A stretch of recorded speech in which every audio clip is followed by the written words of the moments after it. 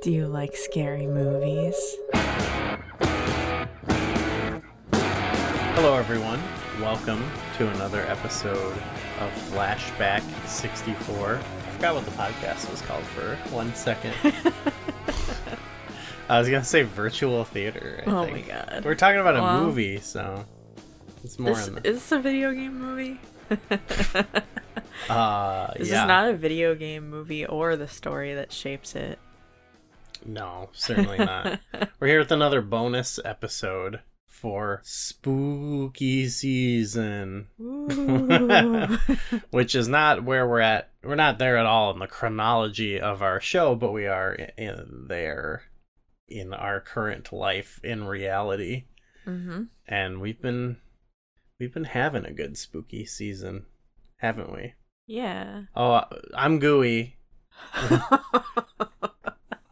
I'm with McKenna. Hi. We're talking about Scream today, but yeah, we've been having a good October, good Halloween season. We've watched some different movies. We went to we talked about the Dusk Till Dawn already. I think we did. Did we talk about it on? Did we? Well, yeah. I think we talked about it in the Discord. I don't know if we mentioned it. Well, let's talk before we talk about the movie. Yeah, let's just talk about some of the stuff we've done then. I think that was our first, because that was at the end of September. That was like our intro to spooky season. We went to the Midway Drive-In in Dixon, Illinois for their Dusk Till Dawn horror movie marathon. Which apparently I was at the first one as well. That was a fun discovery cool. In 2007. But they do it almost, I think, yearly. So it's been quite some time since the first one I went to. But what'd you think? It was fun. I wish I had maybe slept all day, so I could have stayed up all night. Yeah. I was definitely dozing off. Honestly, past the first movie. I think the second movie, I think I made it about halfway through before I started dozing off, and then the last two, it was really just we were too cozy, very in and out. I mean, we were up literally dusk till dawn. Yeah. The first movie, started well after dark. Well, I guess it was rainy, so it was dark pretty early. And they had some delay issues. Yeah, there's probably a good 20-minute. They had like an issue with the first movie. I think we could have comfortably gotten through the second one if not for that. But... Yeah. But it's okay. It was a lot of fun still. Definitely would do it again. Maybe now knowing what we know, maybe trying to sleep. Snooze. Yeah. I definitely stayed up for pretty much all of it when I was, younger. When I went to it, I was 17 or whatever. So like, it was much easier.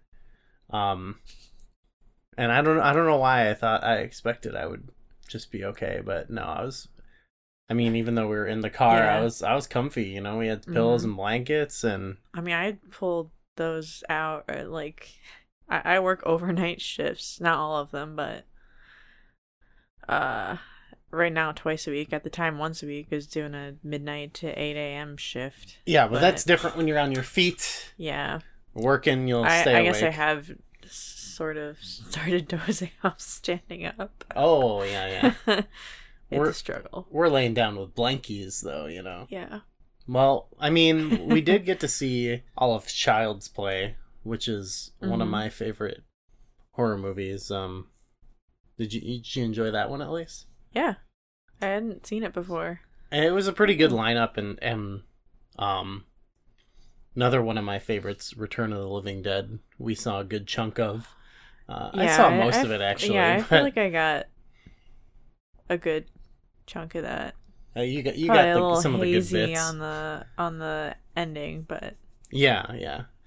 But, overall it was a lot of fun. That was a great start to our season. We've watched a couple horror movies here and there, too, and we did some pumpkin carving recently. Yeah. I've been wanting to watch like horror movies that I haven't seen. Every year I want to watch certain horror movies And I'm like, all right, you can't watch the same ones all. You gotta watch some new ones. I just watched A Quiet Place today. I had never watched it. Nice. Did you like it? Yeah, very different. It's definitely not a sit there on your phone movie. It's not a loud movie. Yeah, it's definitely not loud. Yeah, for sure. Yeah, I mean, we've watched some new ones, I think, for us this year. So yeah, you're doing a good job. Yeah. Howling. The Howling. That was cool. That was cool. That's a great movie. Check out my other podcast, Movies That Whip, for that. Actually, I got to put that together. It's already put together. I got to upload it. But that'll be out around the same time here. Yeah, what else? We watched Happy Death Day to You. That was fun. Yeah. Definitely strays from the horror. It's more... Mm-hmm. I mean, they're both like horror comedy. They're both wacky. But yeah, that was a lot of fun. Carving pumpkins was fun. I liked your Animal Crossing. My Boo went okay. The dollar store skull candle was pretty sick. Bleeding skull. Yeah. And we still got some time left in the month, so hopefully we can slip some more movies in, some more, maybe, I don't know. Oh, I played speaking of Animal Crossing, Mm-hmm. I played a little 15-minute game developed during a Ludum Dare called Harvest Festival 64. It's a Nintendo 64 style Animal Crossing inspired spooky season game. Mm-hmm. That's on my YouTube channel, Harvest Gamer McLiz, if you want to check that Very out. fitting. Yeah. Hello? Hello? Who is this? You tell me your name, I'll tell you mine. I don't think so. What's that noise? Popcorn. You making popcorn? Well, I'm getting ready to watch a video. Really? What? Oh, just some scary movie. You like scary movies? Uh-huh. You never told me your name. Why do you want to know my name? So I want to know who I'm looking at. Why don't we talk about our movie for today, for this episode, this bonus episode? And it is fitting because Scream, it came out in December 1996, and we have of course covered that time period. That was around when Shadows of the Empire came out. That was sort of the last game of the holidays. Mm-hmm. But it wasn't, we've talked about and we've kind of watched along some of the highest grossing movies of the time, which isn't always, it's a good way of getting an idea of what's popular in the culture. And even Scream becomes very popular in the culture, but you end up missing some movies because obviously what is the most popular movie isn't always the best movie that came out at the time, so it's nice. We'll probably do this more if we have some notable entries to come back and touch upon more in depth on some of the popular, not popular, or important, whatever movies of the time. But Scream, it becomes a powerhouse. So I'm not acting like it's some hidden gem here, obviously. But I don't know. It's interesting, the way it kind of caught on. It kind of. It's not even cult classic status. It's now it's a full blown franchise and everything. But it took a little. It gained momentum. Still making movies. Yeah, I think even the original was one of the highest grossing movies. Of the year, not I don't think the top 5 or whatever, but it was really successful and everything. So. From the get-go, it was very popular, but it took, it just took a couple, it's like one of those ones where it released, it's interesting because it released in the holiday period, but right. Just word of mouth and everything kind of really got it up. But are you a Scream fan. You know, there's like a whole I series and everything, and haven't really seen much Scream. For sure. I don't even think I maybe had watched this one all the way through on like TV. Mm-hmm. But I don't think I ever sat down and watched it like we just did. Right. And Okay. I think I've seen bits of the other ones. I've seen one of the Scary movies. Right. It's a little different. Yeah. This movie was originally meant to be called Scary Movie, Yeah. which is kind of funny. They do say Scary Movie a few times. Yeah, they do.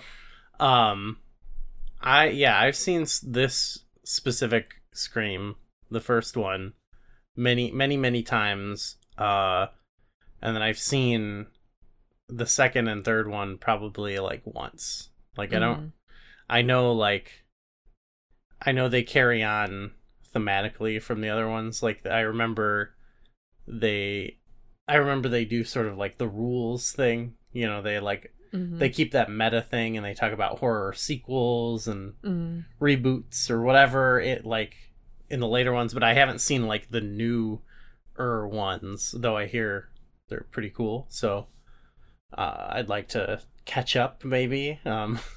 Yeah. And talk about them, but yeah, this movie I've seen a lot of times, but I was obviously happy to revisit it. It had been a minute, so but so many aspects of it are so iconic and memorable to me. And it's kind of cool because it's a movie that even if you've seen it a bunch, I think it's one of those ones where it really holds up upon rewatch, you know? Mm-hmm.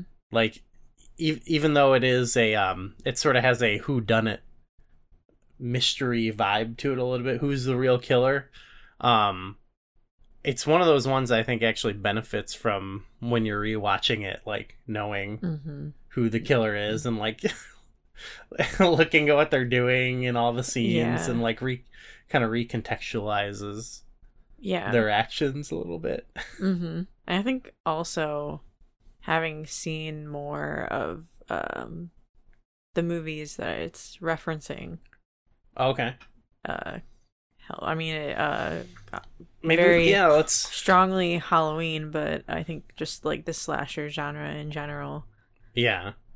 So it's definitely. I mean, that's the thing it's known for. I guess. I mean, we talked about some movies we've talked about this year and stuff, but how about like horror movies like the slasher genre? Where is that for you? Like, where are you, I guess, on that in your life? How have you seen these, encountered these? I feel like I mean, it took me a little while to be into the horror genre, I think, which is weird because I feel like you're obsessed. Well, you're not really obsessed. You're fairly normal. Yeah, I think for a while I was just like, I don't know, a lot of it seems bad.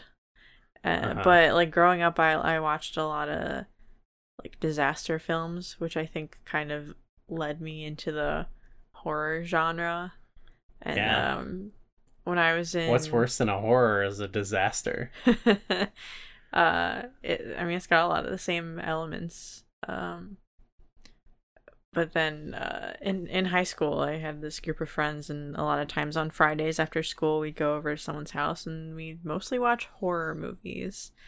And we watched some good ones, and we watched some bad ones, but I think that's where I really started to get into it. I think the slasher genre in particular has never been like my favorite. Of the horror genres, I kind of like creature features a lot. I like found footage, which is usually very often also a creature feature. Or like ghosts, or is that yeah I guess I was thinking like Paranormal Activity. Yeah, I didn't really like Paranormal Activity. Well, yeah, okay. Well, whatever. Okay, but We're Yeah, not gonna open up I that didn't one. really watch too much slasher unless like someone else suggested it. Okay. So yeah, because it is mostly lampooning the slasher genre. Unlike Scary Movie, which goes a little bit more broad. But yeah, for me, I guess, yeah, for me, that's kind of like a big entry point for me when I was young into horror movies in general. Like when I was really young, like single digit age, probably around this time. Actually, that's one thing for Scream. It's not something I saw really until later, because like literally the year it came out, that's probably when I was like 6 or whatever, with like my friends would be showing me stuff. Like we aren't at kind of the same like point that society at large is with like slashers, where like we're taking a look back at them. Like for us, this is all new, you know what I mean? And like there was no question of like, do these still hold up or anything like that? You know, this like all the ones we were discovering were still like pretty much brand new, and like, you know, it didn't really, like the movies didn't feel old or anything like that. So like you have no concept of time or what's coming out. So like Scream wasn't really on my radar as a kid really until like by the time like you start seeing like ghost face costumes and stuff, which is probably pretty quick, but you know what I mean, like once it really catches on. So like my like first foray into horror movies would be there was two of my, they're actually I can't remember, like distant cousins of mine, you could say, from in the town I grew up, and both of them were really into horror. And so when I was really young, like I don't think I would really be allowed to like watch it or whatever, but I'd go over their house, or like even on, you know, like TV will play, you know, edited Halloween movies and stuff, which is I forgot, so one of my friends said that's the ideal way to watch some of those. Just the most iconic classic way to watch some of those is cut up on AMC. But so I'd go over, and you know, Halloween was a big one. My friend who was big into horror movies, his name was Michael, and we'd in like kindergarten we would play Michael Myers, where he would just like slowly walk and chase us around. It was like tag, but you know, you're climbing on the jungle gym as he kind of like fast walks at you. But yeah, those were big, like some of my formative memories. And so I was really big into both the slasher and then sort of like zombie type movies. So I was into particularly I was into Halloween and Friday the 13th a lot, because I just sort of like, they're both ones where like when you get into it, it's like there's a whole like wealth of movies about like this particular character that as a kid you find so scary, so you just, and like so interesting that you want to see more of them. You know.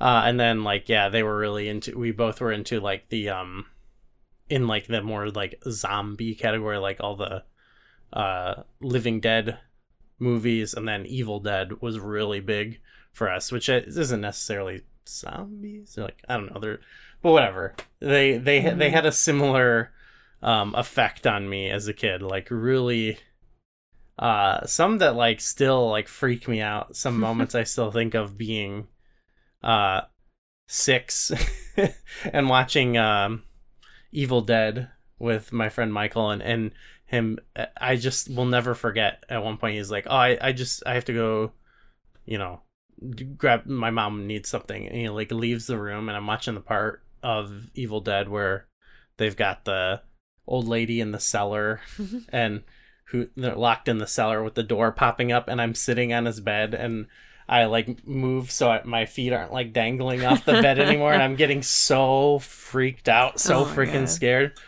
But yeah, so like I don't know when Scream, I think eventually, like, I eventually got it when I got older, but when I was a kid, I was just like, I wasn't really thinking about that stuff, you know, like, my friends probably said similar things about those movies, like, that they comment on in this, but it was just like, yeah, at the time, we didn't need Scream. So, I mean, yeah, slashers they're not, you said you've gotten more, like, kind of into some?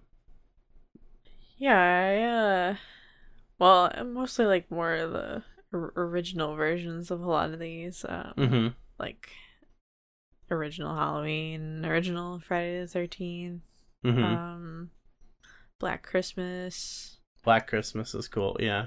Yeah.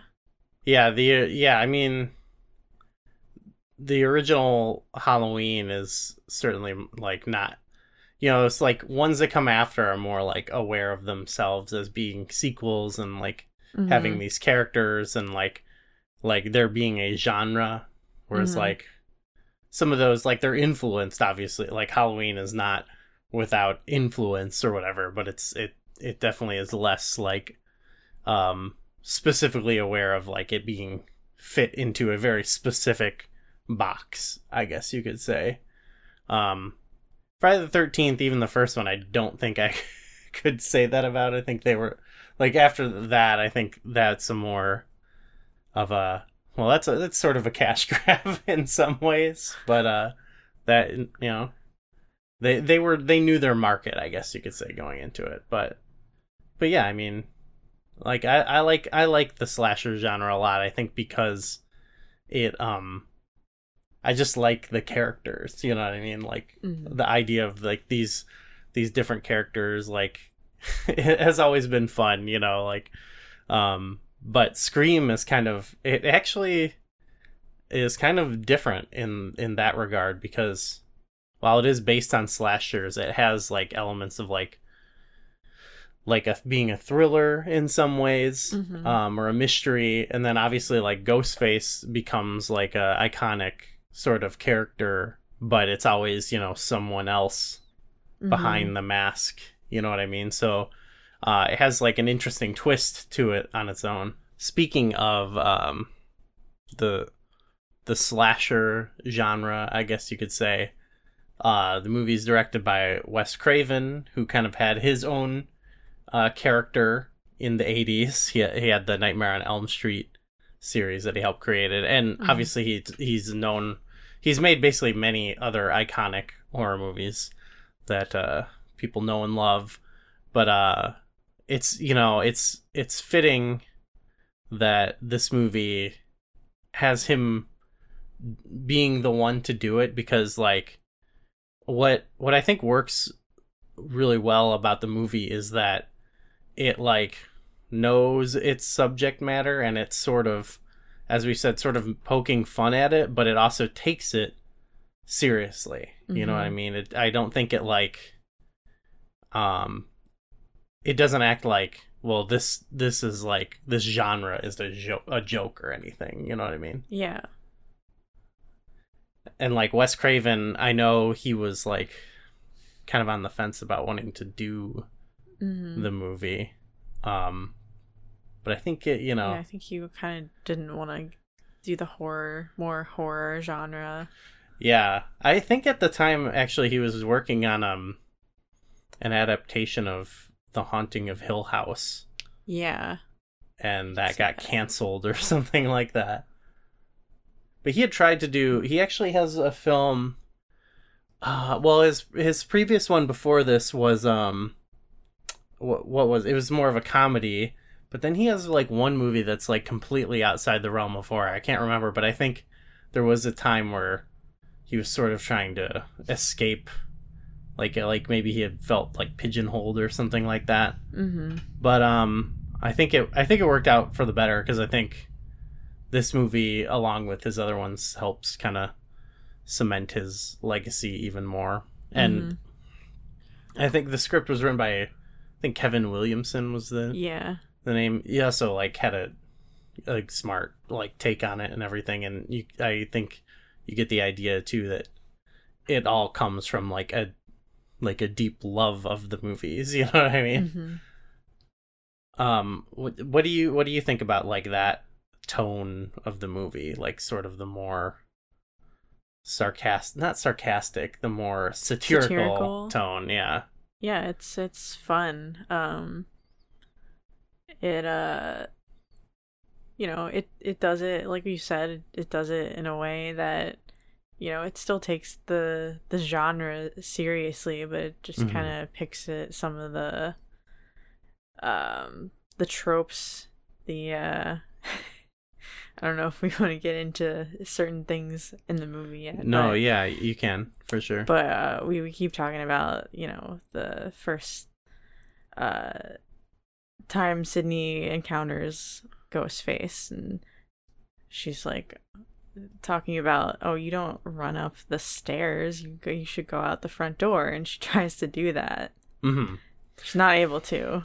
That's a thing that always is like obviously that happens in plenty of movies, like really ridiculous, like, are you serious, like, things happen, and I guess everyone's gonna judge that stuff differently, but that's like one thing that I always cringe at sometimes when talking to people about certain movies, where they're like, why didn't they do this? And it's like, okay, like, come, like, give me a break here. Like, what, like, taking away, because like it's some people, it's not satisfying to say like, okay, it's a movie, but two, that the actual like honest answer is like, in those situations, like you're making a like split second decision, like running for your life, like you're not exactly like plotting out the best route. And I think the movie presents it actually in a similar way, and it's a similar thing that gets me fired up. But the whole Titanic thing with the end of Titanic, the door thing. The movie gets a pass, like the Scream gets a pass from anyone, because it's pointing this stuff out, and because of that, when it does happen, people notice that they actually made a point that like she tried that and it didn't work. But like, it's got that same thing as like, I have that same feeling when people talk about Titanic. I'm like you just gotta watch, like, it clearly, if you're watching and like you've opened your heart up to this movie, like you'll see and you'll feel like what is being conveyed here, But that's a whole, that's for later. That's a later. But I feel that same way with certain horror movies. Like, yes, there are ones where it's like really stupid, but there's other like people really, I think, have gotten not lately. I think people just in general have always done this with horror movies, where like they really like let it go to their head, like thinking like it wouldn't go down like that if I was there, Yeah, I think this is like a thing just in all genres in general, where people are like, oh, that wouldn't happen in real life, or that's not how, and it's like, it's a movie. Yeah. This is not real life. Yeah. But even beyond, it's like, just like, are you, I don't know. Open your heart, I think. Suspension of disbelief. That's a phrase for a reason. Yeah, would you really get killed if you were in a garage door like that? I guess they make the one part look really sharp, but I feel like garage doors are designed so that doesn't happen. Yeah, I mean, garage doors are built with sensors, so like if she was in that, the sensor would have detected that, and it wouldn't have gone up. Yeah, for sure. She's like, I don't hear people complain about that. Also, when you mentioned Sydney or whatever, then it got me thinking about the cast. I think the cast is really pretty pitch perfect in this movie. Any standouts? I'll let you have the floor first. I think they're all really good. Probably, I think both Drew Barrymore and Neve Campbell. Just having Drew Barrymore only in the opening. Yeah, of course. Yeah, that's awesome. She's so good, like, and it's just the way she starts out so like confident on the phone, and then it's like slowly like sinks in that what's happening. Yeah, and it just builds, and it's cool. Like it's like a good like slice of like what the entire movie is like. It's like that that idea of like the vertical slice. Yeah, like you really get that in that opening scene, and you know, we're not the first to point this out, but it's like its own little movie, like short film within the movie. You know what I mean? Like, yeah, and it's making you aware of like these people know of the existence of scary movies. Yeah, which only makes sense, you know. Yeah. That was like, that's something that sometimes it doesn't always bother me, but you do wonder that watching certain movies, like, okay, but do they know what like a zombie is? People never know what zombies are. Yeah. They haven't started making zombie fiction where people are aware of zombies. Well, no, because we watched Return of the Living Dead. Well, they were like, that movie was real. Night of the Living Dead was real. Yeah. that was the first meta, you know. Yeah. But no. Yeah, that can't even call them zombies. Walkers or something. Well, that was something that was awesome in The Howling. Which we discussed over on Movies That Whip, that like they even had it had a similar satirical tone. It didn't go as far like as Scream did, but I think for its time was really like pushing for something there. Not for its time, but at its time it was like kind of pushing the boundaries there, and while still taking it seriously. And in that you had sort of a character who you know, like they talk about werewolves and stuff like that, and they maybe not, I don't know if they talk about like the genre of movies so much, but they've got like, you know, a shop, like a curiosity shop that sells silver bullets and all that stuff. So that's pretty cool, and they referenced that movie in Scream, which was cool. Yeah.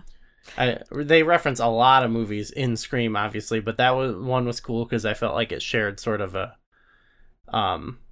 kindred spirit with. And then, I mean, this also comes after like Wes Craven's last like big like horror outing was New Nightmare, which was like a Freddy movie that also kind of got a little bit meta. So like he didn't write the script, but like if it's like a good fusion, you know, into that genre. But another big, we can go back to the cast, but while we're on it, I was thinking the strongest, honestly, to me, thematic takeaway or like movie that sort of like it centers itself around is Halloween. Which is very fitting, I think, because like while there's other slasher movies that came before and stuff, like a lot of like the language of slasher movies are really informed by the first Halloween movie. So I think like of all the movies to sort of take the most inspiration from, it would be that one. What did you think about like the, you know, did you feel like the ties to that one were the most strong?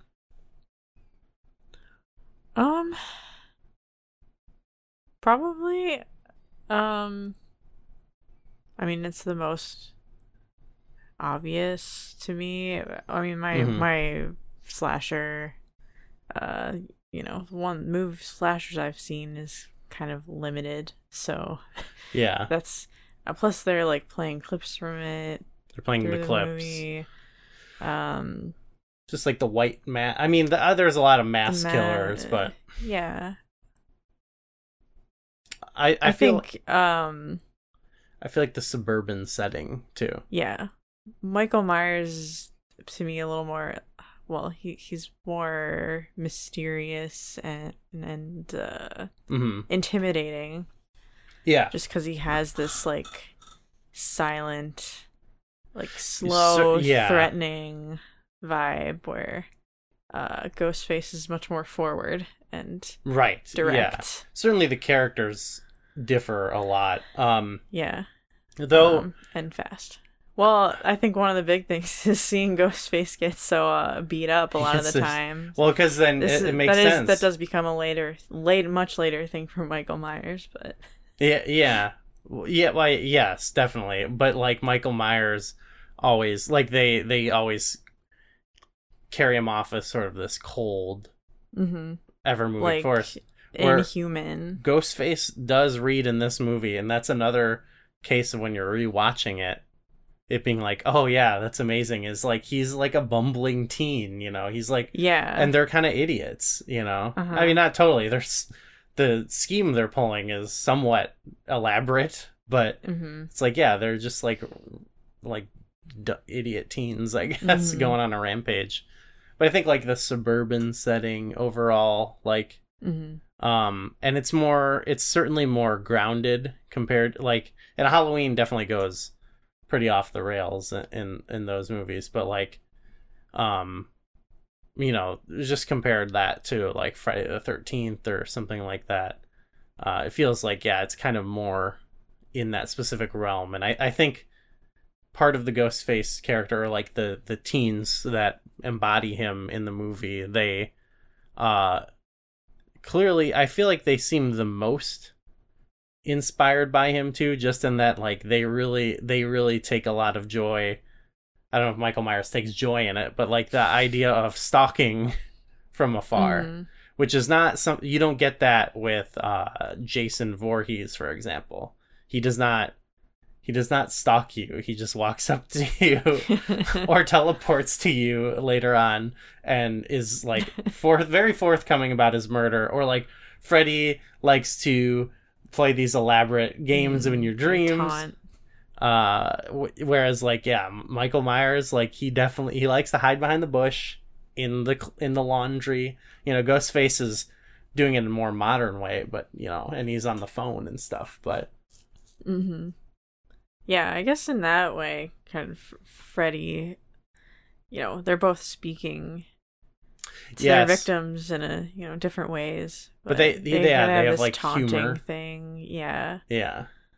Like sort, yeah, like so there. I guess there's maybe a few, and obviously you'll see the, you know, Wes Craven influence in the movie too. I mean, obviously there's that, but it's just interesting. He's like slightly more grounded film. I mean, not that he hasn't made other films that are more grounded, but you know, compared to the other big horror franchise, you know, there's that.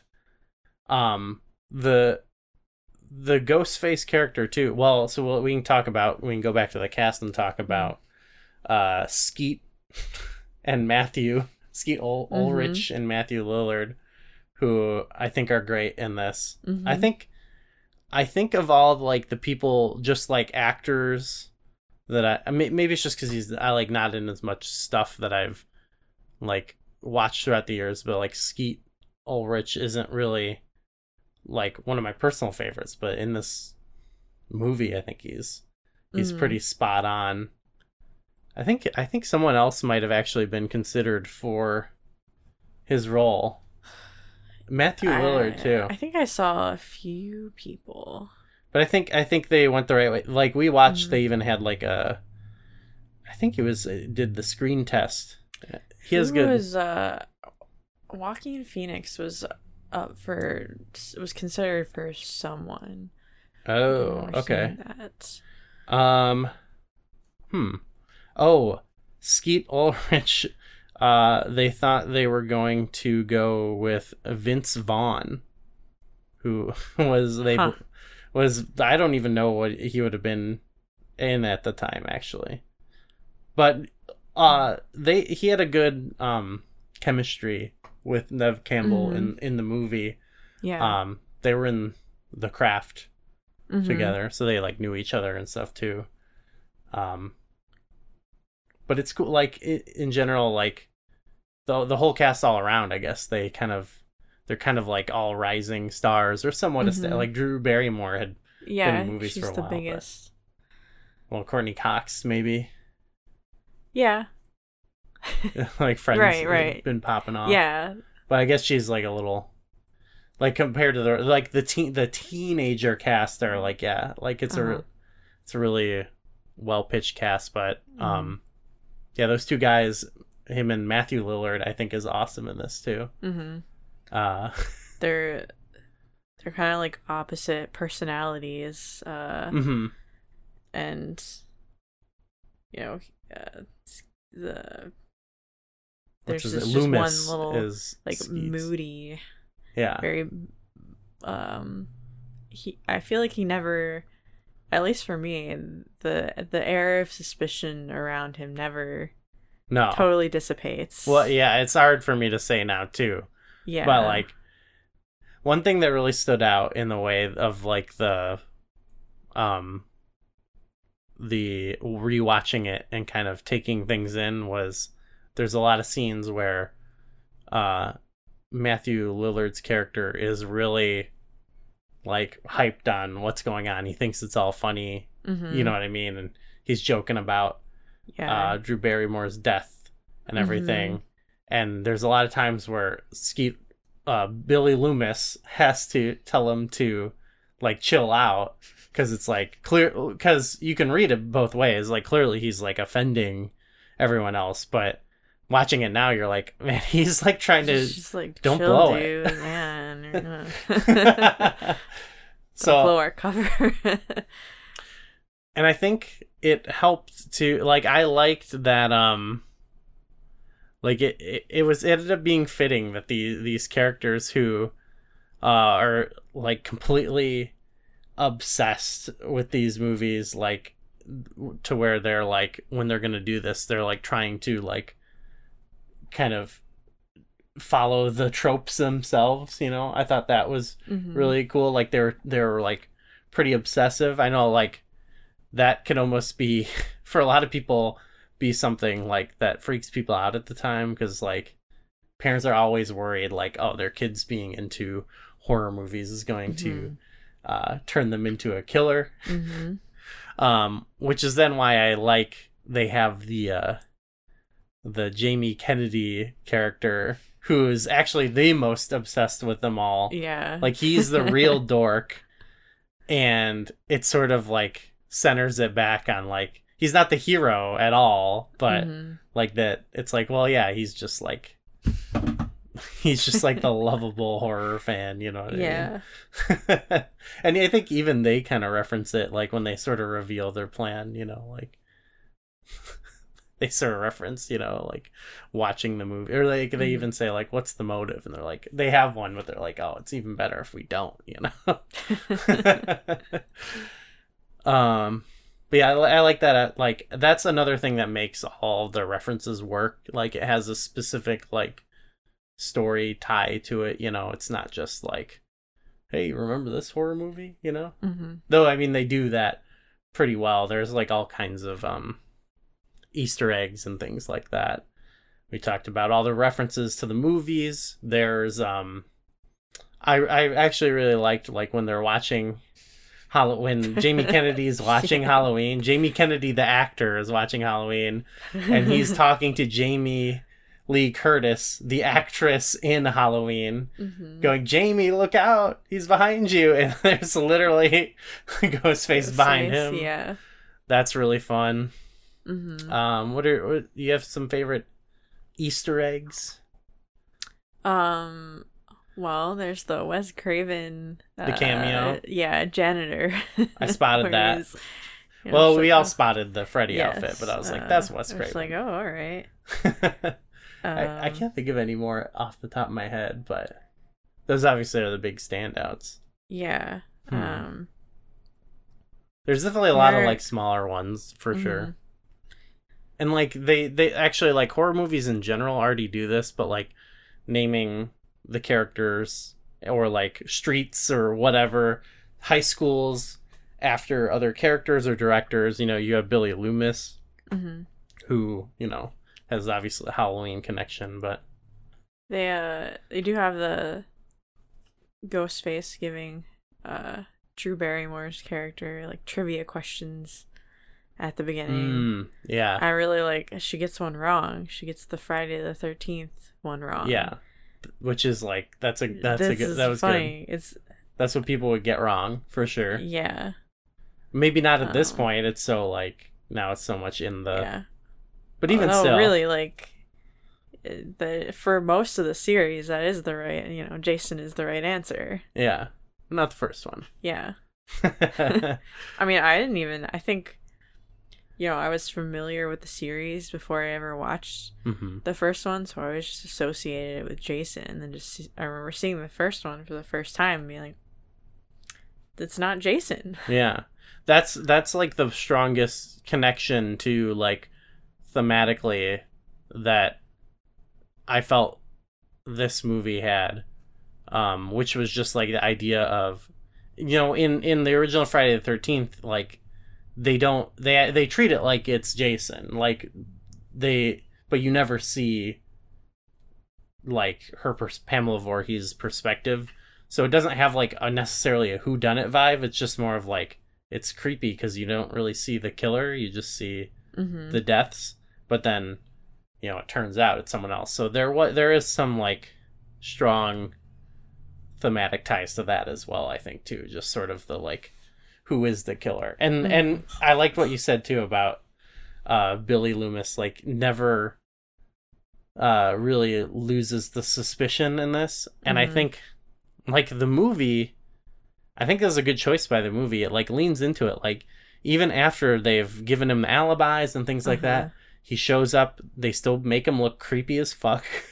And they're still they'll play like music or something, like, or he'll jump scare and look creepy as hell. And I feel like the movie's not trying to necessarily hide it. I think it's trying to present a lot of people as potential killers, but like with them, it doesn't necessarily lay off the gas on him, to like red herring you. Yeah, I think it feels like it tries to give you evidence that would prove him innocent while still being like, but he's really weird, right? That's like, yeah, it's like, okay, like he runs in to Sidney's house, like right as Ghostface is attacking. Like Ghostface disappears, and then there he is, and you're like, you're thinking like, could he have gotten around that fast? Like that was way too fast. Yeah. But it gets a little elaborate, kind of goofy, like with the fake murder. Sidney is convinced that it's him, even though she just saw Ghostface at her door.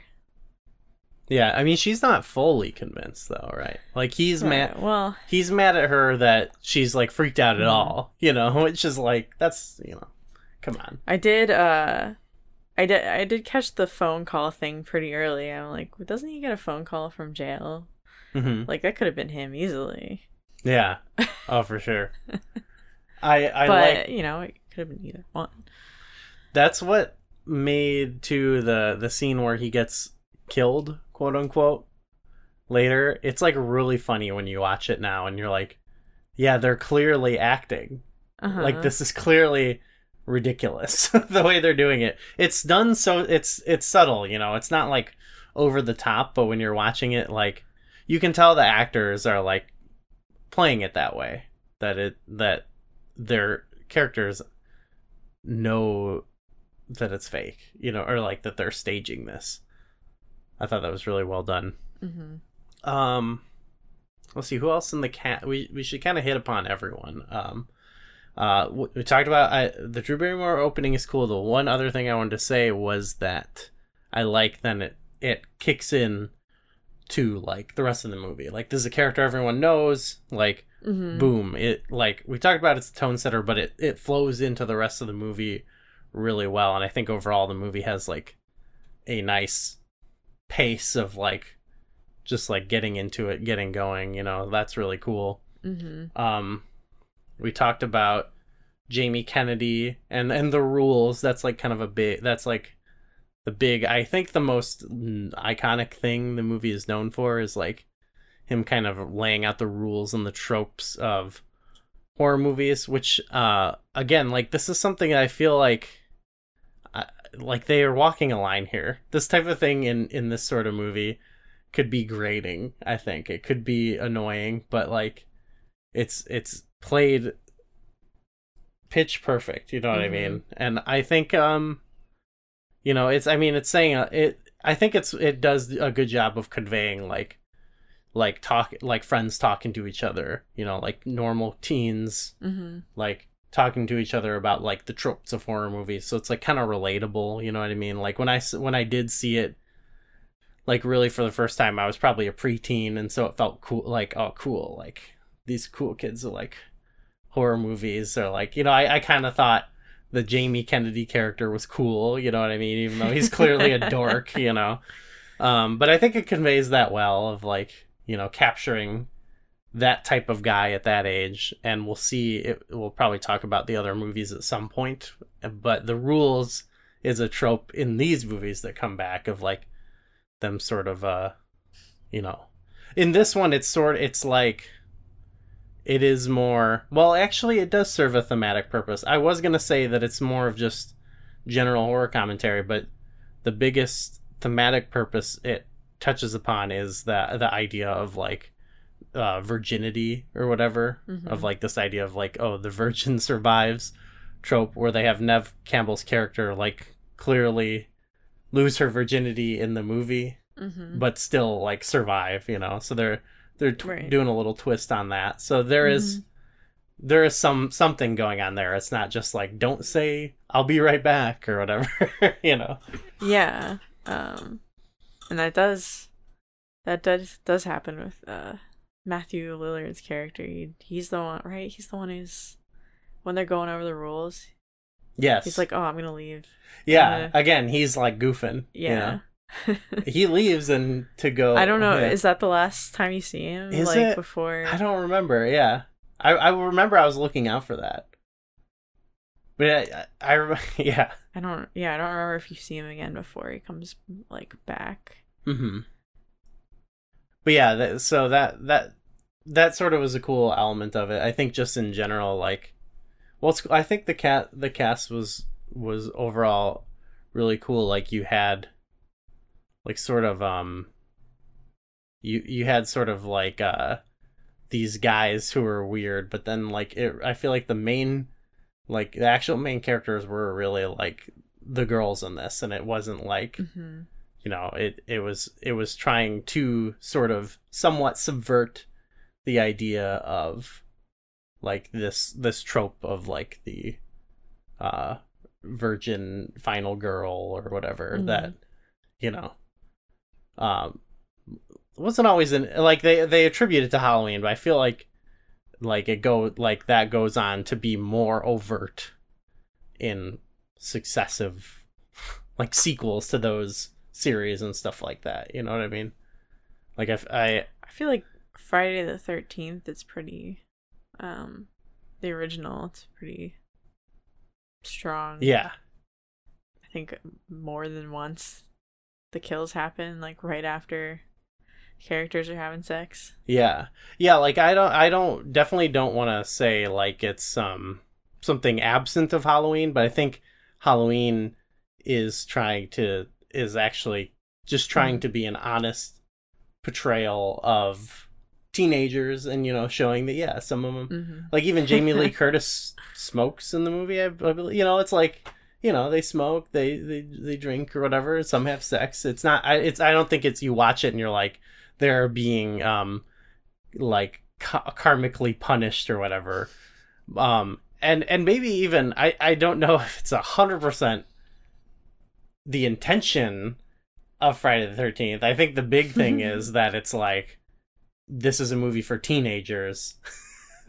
Like, so let's have some racy scenes of teenagers. Well, isn't the concept like Jason died because the teens were off not paying attention? Yeah, no, I'm not trying to say it's not a strong theme in the movie, but I think, you know, more so than anything, it's like, yeah, I'm not trying. I mean, those movies are definitely pretty.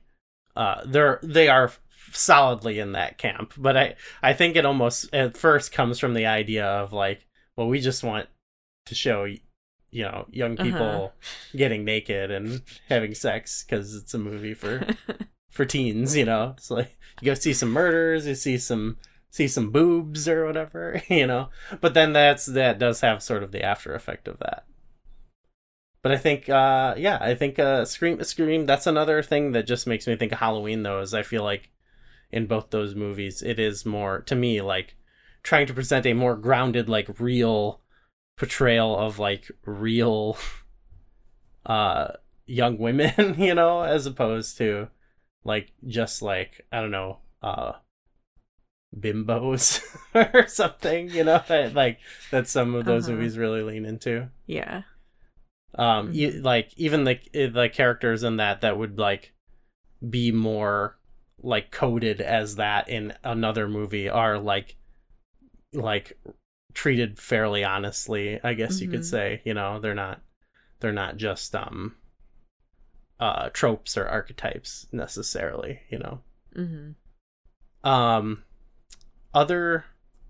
one other like there's a couple suspects, like they mention the dad is a red herring, he says, which is true. But there's one moment we haven't talked about the characters of played by David Arquette and Courtney Cox, who are both really good in this, and they had chemistry. Yeah, I guess so.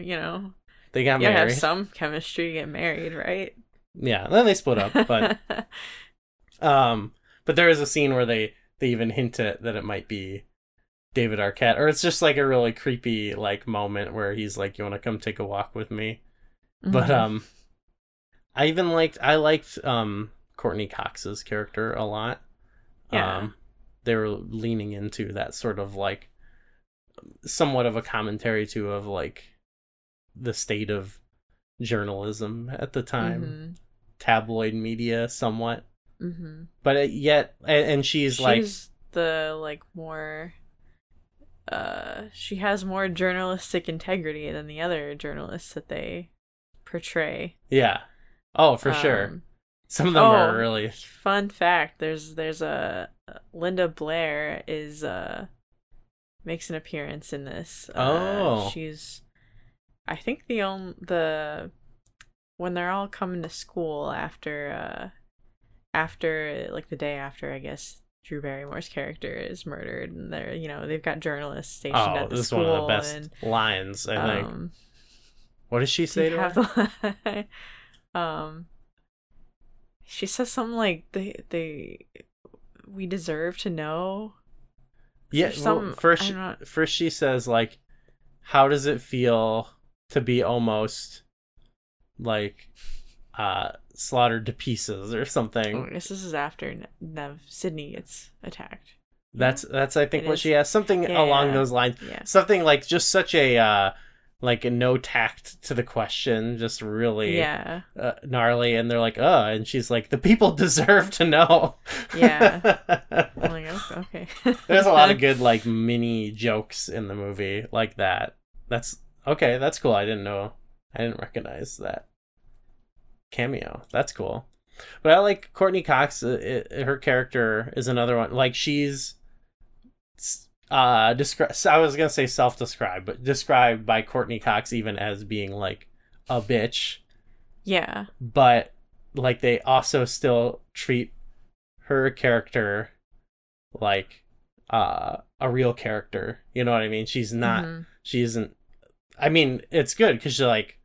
It's clearly what they're going for. Is like at the end she kind of gets her own, little ending. It's just a great ensemble movie all around because of stuff like that. But I think that was cool that they definitely gave her like there was sort of like a negative aspect to her character where she's not as bad as some of those other journalists, but definitely like she's still going for like, oh, I need my numbers. Yeah, she's desperate a little bit. Yeah, she's kind of. I mean, they're planting a camera at a party full of teens, But I liked her. I liked her a lot. And I liked David Arquette's character, sort of like I actually, what really stands out to me is like I always remember, maybe because I watched it more as a kid, but the the like scary movie version of him is like pretty. It's pretty horrible actually when I think about it. Yeah, I remember. But that I always stuck with me more because I think I probably watched those a ton more when I was a kid, when I was like 10, before like really getting into this. You know what I mean? So like I always had that reverse comparison because the characters map 1-to-1 a little bit better. But anyway, when you actually watch this, like I think he's a really good character. Like the dynamic between him and like his sister and her friends, I think is kind of cute, I guess, you know. He's just like an idiot who's trying his best, you know. Yeah. Much like his character in Ready to Rumble. Yeah. He's just a doofus cop, I guess, or wannabe cop. Well, in this he is. In this, yeah. But yeah, I mean that's sort of the main cast. I mean, Ghostface is a character on its own in a way. We talked about how I think, you know, when you watch it now, like, yeah, you like they do a good job because they have the original voice actor, you know, doing a voice or whatever, and he does a fantastic job. But I think what they really do a really good job is actually, like, when you watch it, it's like, oh, like it definitely is believable that it would have been those guys, like on the other end of that phone with the voice changer. You know what I mean? You're like, that would have been them. And I'm interested how that'll be like if we rewatch the sequels, because then like, and I guess that will tie into like these movies, like other genres, like the slasher genre, becoming more aware of themselves. Like you'll now have characters stepping into the role, aware of what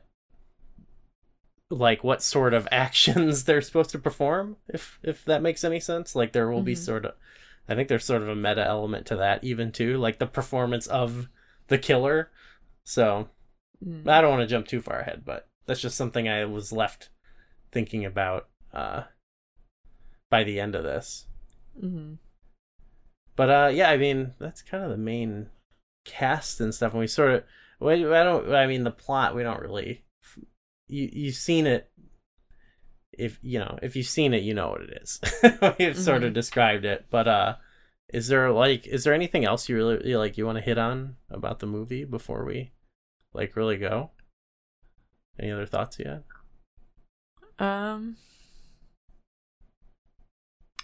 Yeah, I guess we haven't really like talked about the Sydney's mother. Oh yeah.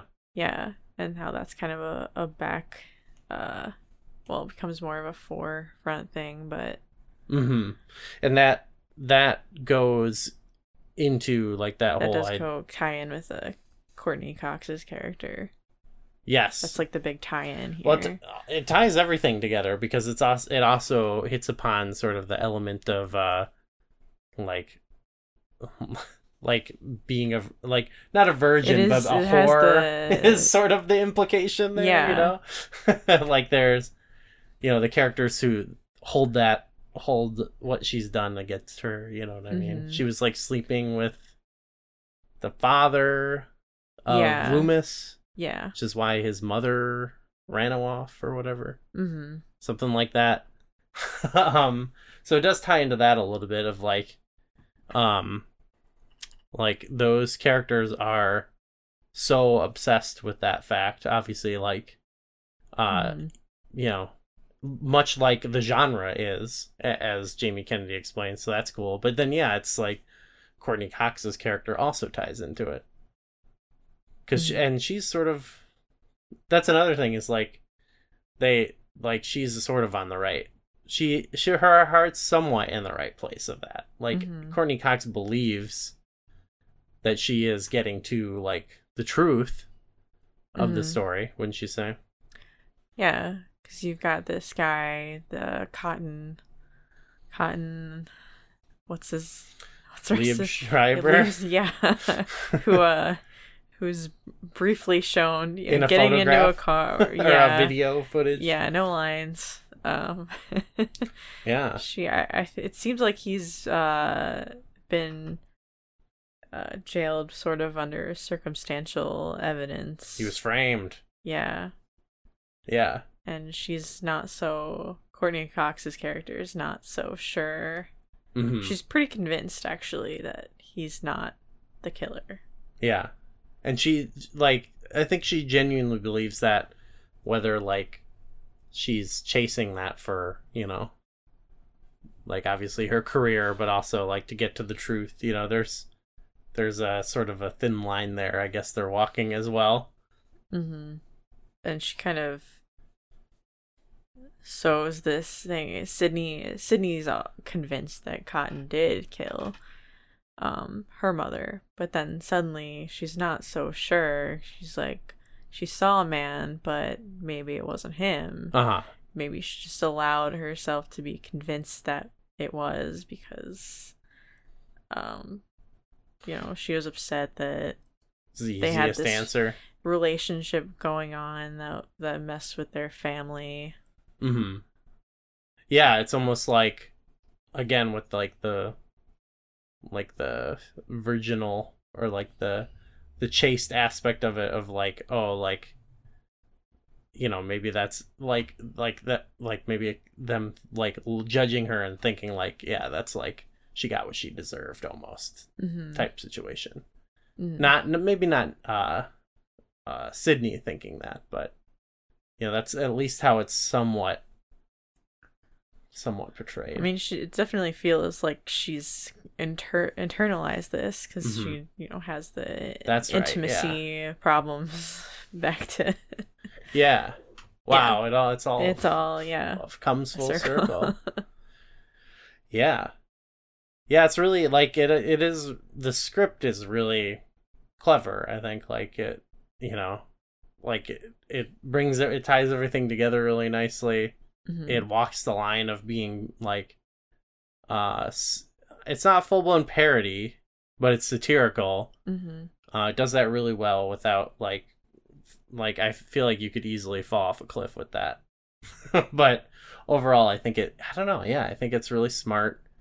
I'm excited to hopefully talk about more in the future, because I think the other ones, even if we don't talk about them, at least watch them when they come around, because I think the other ones are those were more successful initially. I think at least the second one.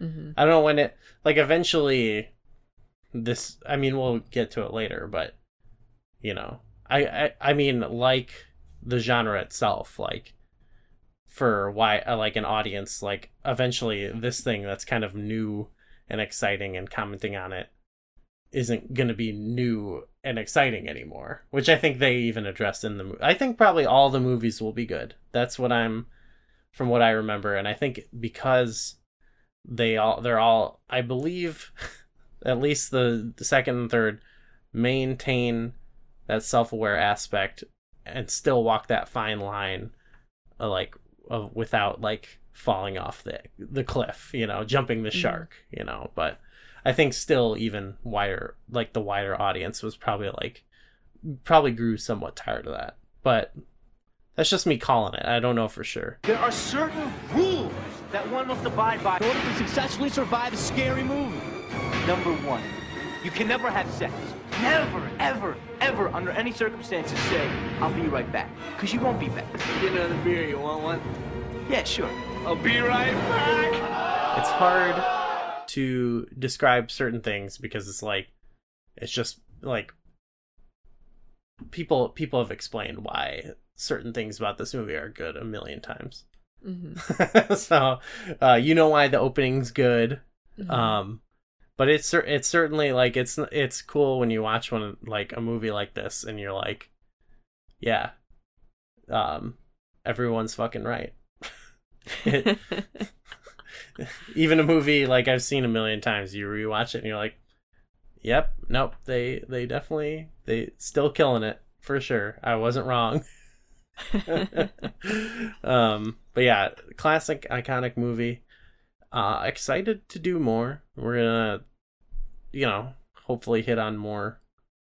In the future, we're gonna broaden our horizons too for spooky movies. Mm-hmm. But right now, we're just getting off the ground. Hopefully everyone listening enjoyed our foray into the horror movie genre. We'll definitely cover some more in the future. Mm-hmm. Got some ones I'm excited about. McKenna has been really planning some stuff. That's gonna be good.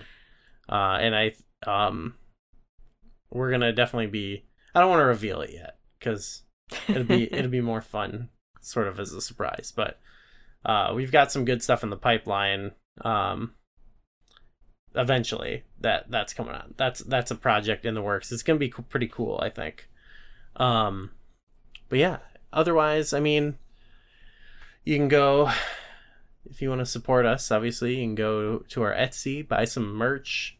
Go to our Patreon, send us $1 just to support us. We're on all the social media. Not all, but we're on Twitter. A lot of them. Blue Sky, Instagram, Flashback64. Just, you can look us up on your platform of choice. Like and subscribe, comment, 5-star review, email. Just reach out and come in our Discord. That's really the best place to come talk to us. We'll definitely be talking about this movie, and we post. I usually share. We mostly just watch them for ourselves, but I share pretty much every movie we're watching as we go through the timeline. So if you just want to come and talk about 90s movies, even if you don't care about N64 that much, like there's a space for that. Talking about anything 90s, anything or early 2000s, or if you want to talk about something or from whatever, 2015. Send us a pic of what you made for dinner. We got dinner pics. Yeah. It's a cool spot, and we're playing N64 games. We have game night every month. It's a great place to be. Yeah. All right, well, with that, thanks everybody for watching, and we'll see you next time. Bye. Love comes down upon us and it flows like water, burning with the hope of inside feathered books, the colors of a bright elation stone.